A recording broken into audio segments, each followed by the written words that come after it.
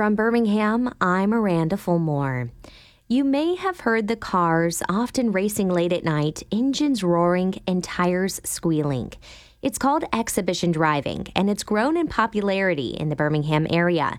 People have been injured and even killed around these driving incidents.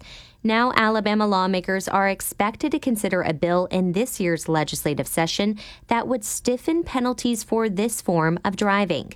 WBHM's Richard Banks spoke with a few of the bill's supporters. In a video posted on social media, an exhibition driver doing donuts in the middle of John Rogers Drive in East Birmingham crashes into a crowd of onlookers.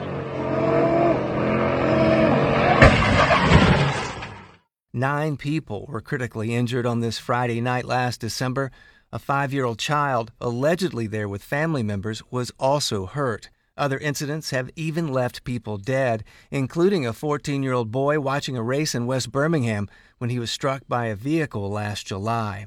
After that death, State Representative Alan Treadway got a call from Birmingham Mayor Randall Woodfin. I remember the mayor was very adamant about trying to address this after the loss of that life, and I remember him calling me twice on a Sunday.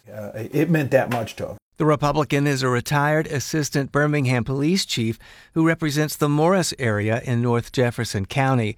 He says after that call, he immediately began working with fellow Representative Rolanda Hollis and State Senator Roger Smitherman, both Democrats of Birmingham, to stiffen penalties for exhibition driving. Treadway says the current laws addressing reckless driving do not go far enough. This bill actually defines what exhibition driving is, defines what a burnout is, what racing is, what donuts are, and things that are not in the current law, and then addresses them as far as making them an arrestable offense on the first time. The bill also allows for fines, the seizure of a vehicle, and it can prohibit a convicted person from driving.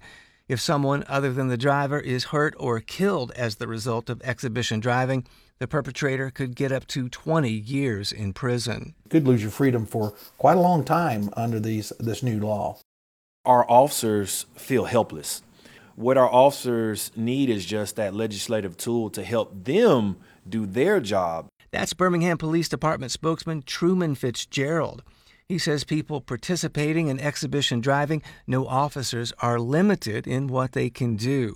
What you have is when you have individuals that are aware of the law and they understand that there's not a law geared towards exhibition driving, they're going to be more bold. Mayors from the state's 10 largest cities recently came out in support of the bill. Also, Representative Rolanda Hollis, one of the bill's co-sponsors, says lawmakers from around the state back it. Pretty much everybody's in agreement with this bill because they see it, as a danger out there to a lot of constituents. Representative Alan Treadway says people are concerned. If we don't do something, we're going to see more loss of life and more injuries and more property damage. So that's what this bill tries to do, is address that. If the bill passes early in the session that began this week, it could be on the books as early as this summer. Richard Banks, WBHM.